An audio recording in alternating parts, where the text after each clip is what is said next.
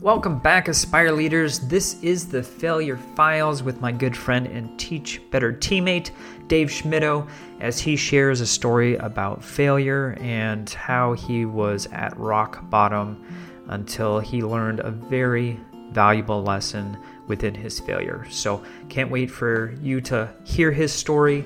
But before we begin, I just want to let you know that this episode is sponsored by Toddle. And Toddle is an all-in-one teaching and learning platform used by over 40,000 educators around the world. If you want to learn more, head over to toddleapp.com and you can see the many features that are offered in this wonderful platform. Now, Toddle had a wonderful event and it was called the School Leaders Boot Camp. Now, it happened in March, but if you want to get access to the many fantastic presentations, head over to the show notes and get your free pass. There's a bit.ly link. Just click on it. If you want, you can head over to joshtamper.com. On my main page there, you can also get your free pass to the recording and catch all of those amazing presentations by leaders across the globe. Welcome back, everyone, to Aspire to Lead, where we will be discussing the visions, inspirations, and experiences from top educational leaders. My name is Joshua Stamper, and you can connect with me on Twitter or on Instagram at Joshua_Stamper. Now, as you know, the Failure Files project is to learn about different experiences that leaders have gone through where they learned a very valuable lesson, and it was a lesson only learned through failure. So, Dave, I just want to hear about an experience that you've gone through where you learned something through failure. Failure, huh?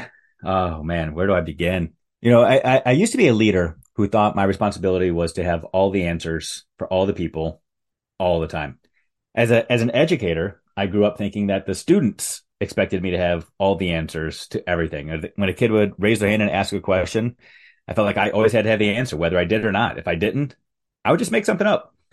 As a early administrator, building administrator, assistant principal, athletic director, even when I got up into central office, I always felt like when people came to me with questions, I was supposed to provide answers. Or even when people didn't come to me with questions, I was supposed to be the smartest one in the room. I jokingly tell people I was more focused on creating itty-bitty Schmitties than creating amazing individuals. Last name named Schmittou, itty-bitty Schmitties. I just wanted people to be like me, to think like me, to think that my way was the right way. Well, it was working fine for me for a while, at least on the outside. Worked my way through my career to the point where in 2014, I was named the Michigan Administrator of the Year. And I thought, oh, it's because I have all the answers to all the things, when in reality, it was all a show. There'd been people that had nominated me. I went through the application process and promoted myself as this amazing educator and ended up getting the award. That award allowed me to then uproot my family and move across the country for the first time and go to Florida to become a turnaround principal. And in that time as a turnaround principal, I thought, I'm Dave Schmittou. I've got all the answers. I created all these itty bitty Schmitties. All I have to do is rinse and repeat everything that I did at my schools up in Michigan, and I'll find amazing success at this turnaround school in Florida. Well, all of my schools in Michigan had been suburban or rural schools where people looked like me. They talked like me. They, again, copied me in all things.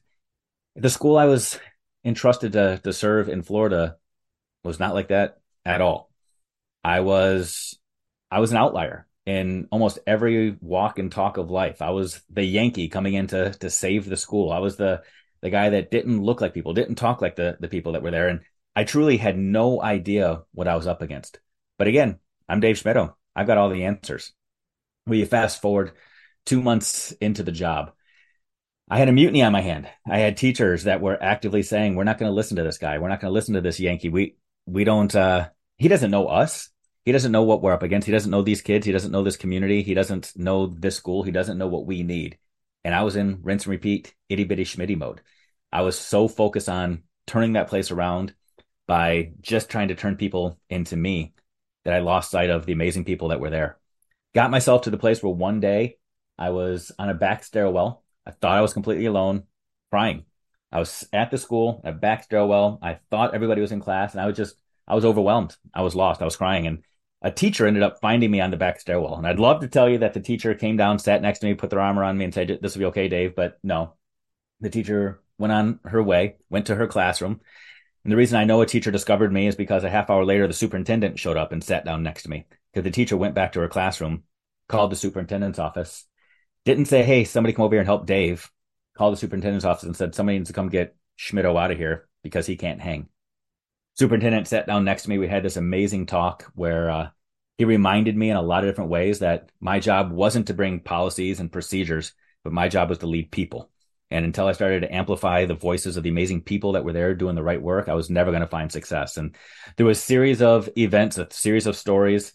My life was shaken. My world was flipped upside down. I faced some amazing failures in that moment, some humbling, extremely vulnerable situations that changed me as a person, changed me as a leader, changed that school as a result. I was able to become a person that was more focused on listening and learning, a person that was more focused on amplifying others, a person who truly believed that I wanted people to start to weigh in as opposed to buy in.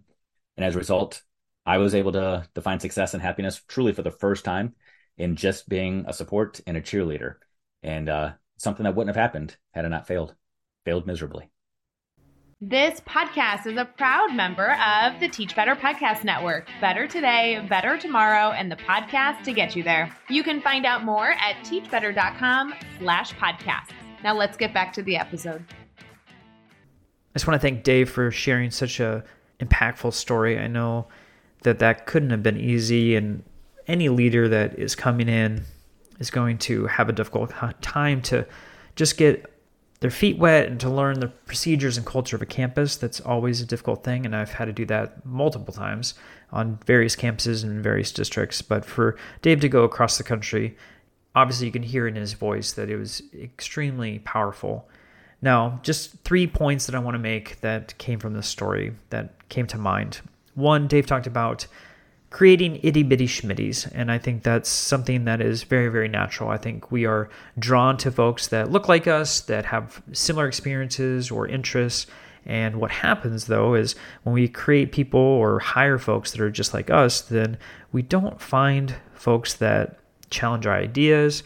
They may have the same biases as us or have the same traditional practices that we are used to, and although that may seem comfortable, that is not going to challenge you as a leader. It's very important that you find a diverse team. And I've learned this firsthand. I know on the interview process several times in regards to administrators, I've been drawn to certain folks, and it's because maybe they're outgoing and have shared certain passions that they possess, or maybe it's strengths that they have that are just like mine. And so it's easy to have a conversation with those folks and get excited about potentially having them on the team. But I've been reminded from various leaders that may not actually be what our team needed at the time. And although that was hard to hear, it was extremely true.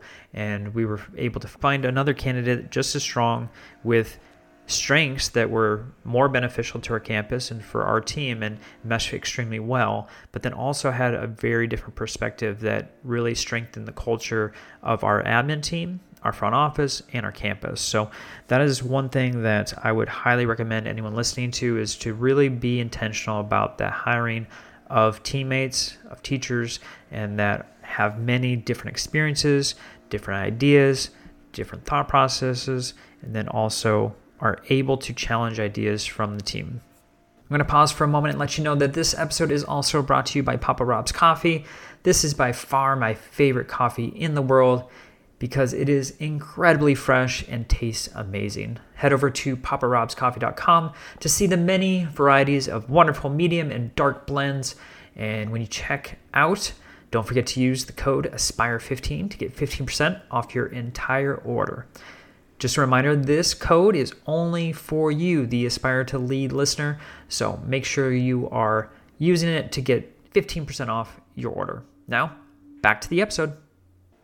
The second piece I want to talk to is what Dave was talking about coming in and thinking that he was going to have all of the ideas and essentially be Superman on that campus.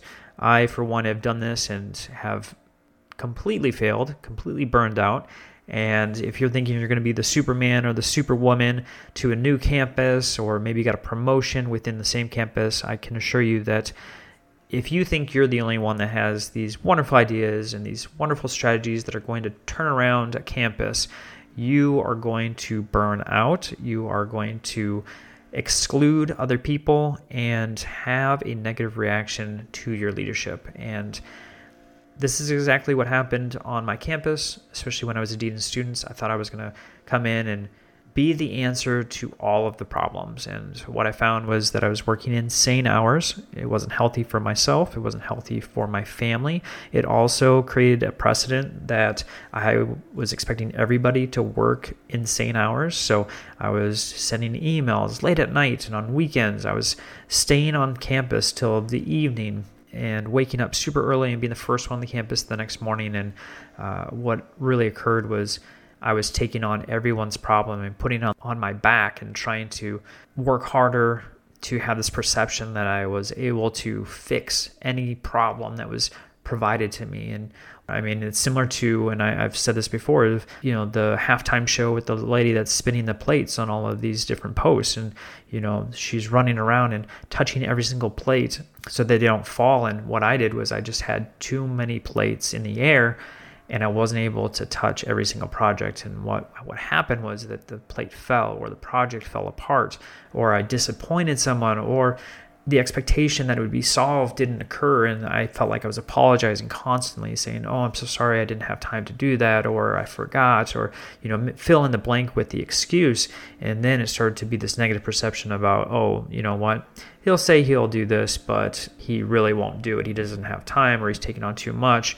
And although I thought I was trying to be helpful and I was trying to be essentially the savior to everyone, what was occurring was that there was a negative perception of the amount that I was taking on, and that I wasn't going to follow through on certain projects or certain problems. And that's not what anyone wants. So I would just let you know that you can't be Superman, you can't be Superwoman, but you need to lean into other people, which kind of goes with the first point, which is the diverse team. So point number 3 here is that you need to lean on other folks, which is very, very hard, especially if you're new into leadership.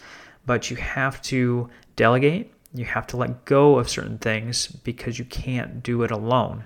So who is your team? Who are people that you can lean on? What can you let go of or delegate to other folks so you can still be a part of the project, but you can also empower other folks? And that's what I did in several different things. I can think off the top of my head, we had a attendance issue with absences and tardies and whatnot. And before, I was trying to do it on my own and trying to create these plans with the students and the parents and taking them to truancy court and doing all these things, and wasn't benefiting anyone based on the traditional system. So what I did was I brought a team together and asked the staff who wants to problem solve this with me. And we took some time after school, spent about an hour of just really intentional focus on certain aspects of the attendance policy and broke it down and reconstructed it. And I can tell you that the energy at the end of the meeting was so much better because the people that were passionate about this topic and wanted to see it turned around were extremely creative, innovative, and the plan that was constructed by the committee or by this group of people was far better than anything I could have done myself. Now, I helped facilitate that conversation, but by no means did I build the plan, and by no means was I going to execute the plan by myself. So the power of the people and empowering those around actually allowed a much better outcome than I could have done by saying, "Oh, I'm going to take it on myself. Oh, I'm the smartest person in the room. I'm going to be Superman." So just to review the 3 points. 1, make sure that you are not creating itty-bitty shibitties, like Dave was saying. You need a diverse team. 2, you are not a superhero. You cannot do it alone. And 3, make sure you're leaning on your team, empower others around you, and make sure that you're able to delegate, because it is not healthy for you to try to solve all the problems. I hope everyone has a wonderful week. If you need support in any way, please reach out at joshua@teachbetter.com. Let me know how I can support you in any way. And of course, I appreciate everything that you do for education, for your campus, your district, your community. You are making a difference every single day. And I just appreciate that you are taking some time to learn through these failure files.